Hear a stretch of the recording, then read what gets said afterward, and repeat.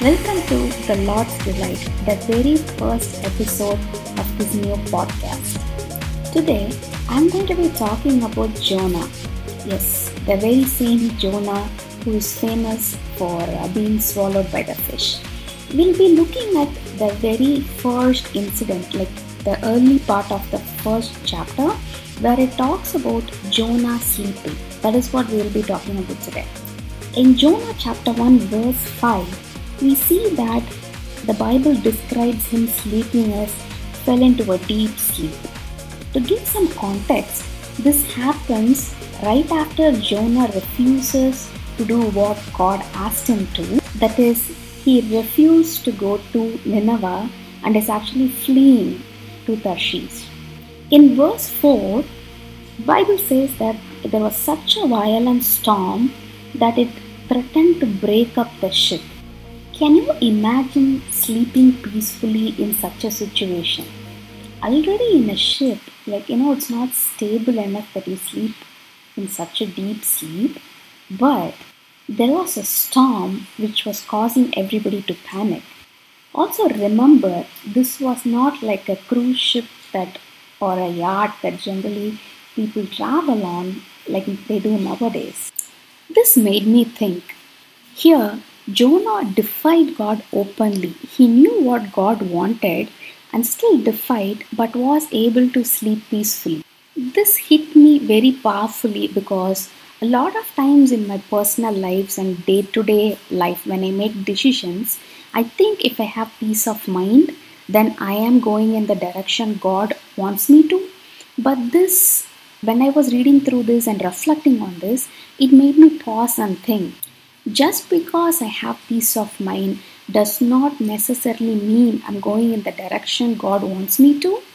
And sometimes when I defy Him, I'm still able to be at peace with myself because that is not what I wanted to do.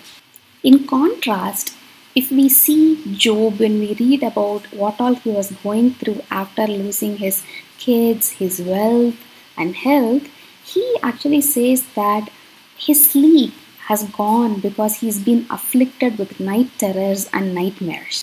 But this was a person who was called by God as righteous and he did no wrong.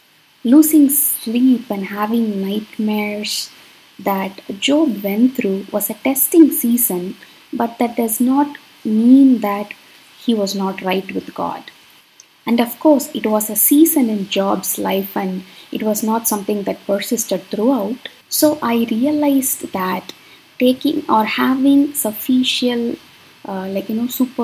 peace of mind does not mean that I was doing or I am traveling in the direction that God wants me to. One thing to also note here is Jonah disobeying God also put the people around him in peril. Because of one person, that is Jonah's disobedience, everybody in the ship thought that they were going to lose their lives. But the interesting part is that Jonah knew that he was in the wrong. And how awesome it is to have a God who gives us second chances and third chances and a lot more chances. I say this from a place of having gone through a Jonah experience myself. At one point in my life, I had a really good job, earned quite well, and was living in a country which I thought was my future, like where I was going to settle. And I was not living far from God. In fact, I was working with Him, doing ministry for Him, and being in His will.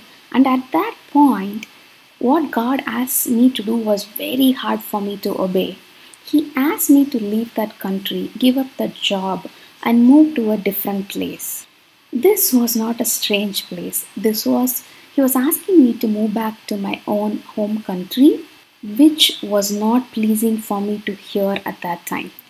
Exactly like Jonah, I did run away from God, trying to change cities and maybe that would appease him or looking for a different job. Jonah made the decision to turn around and obey God in the belly of the whale. Mine happened in the belly of a car. But just as he protected Jonah, God protected me. The car which I was driving was totaled, but God protected me so much that I walked away from that incident with a band aid on my finger. Right after that accident, I remember looking up and telling God, you know what, God, I will give in, I will obey, and I will go where you tell me to go. But I was not happy about it, just like Jonah. It has been quite a few years since then, and I can see why God brought me back, and I am glad that I obeyed. And I also love the fact that I have a God who gives second chances, third chances, and so many chances. Just remember, even if you feel like a Jonah at some point, running away from what you think or what you hear from God, you can always go back. And the reassuring part is, He doesn't give up. He keeps coming after us because He loves us so much. Hope this encouraged you and helped you. This is the first episode, which is part of a series on the different sleep incidents in the Bible. So watch out for the next one, and I'll see you. Oh, and don't forget to check out the Lord's Delight blog as well. Thank you. Bye.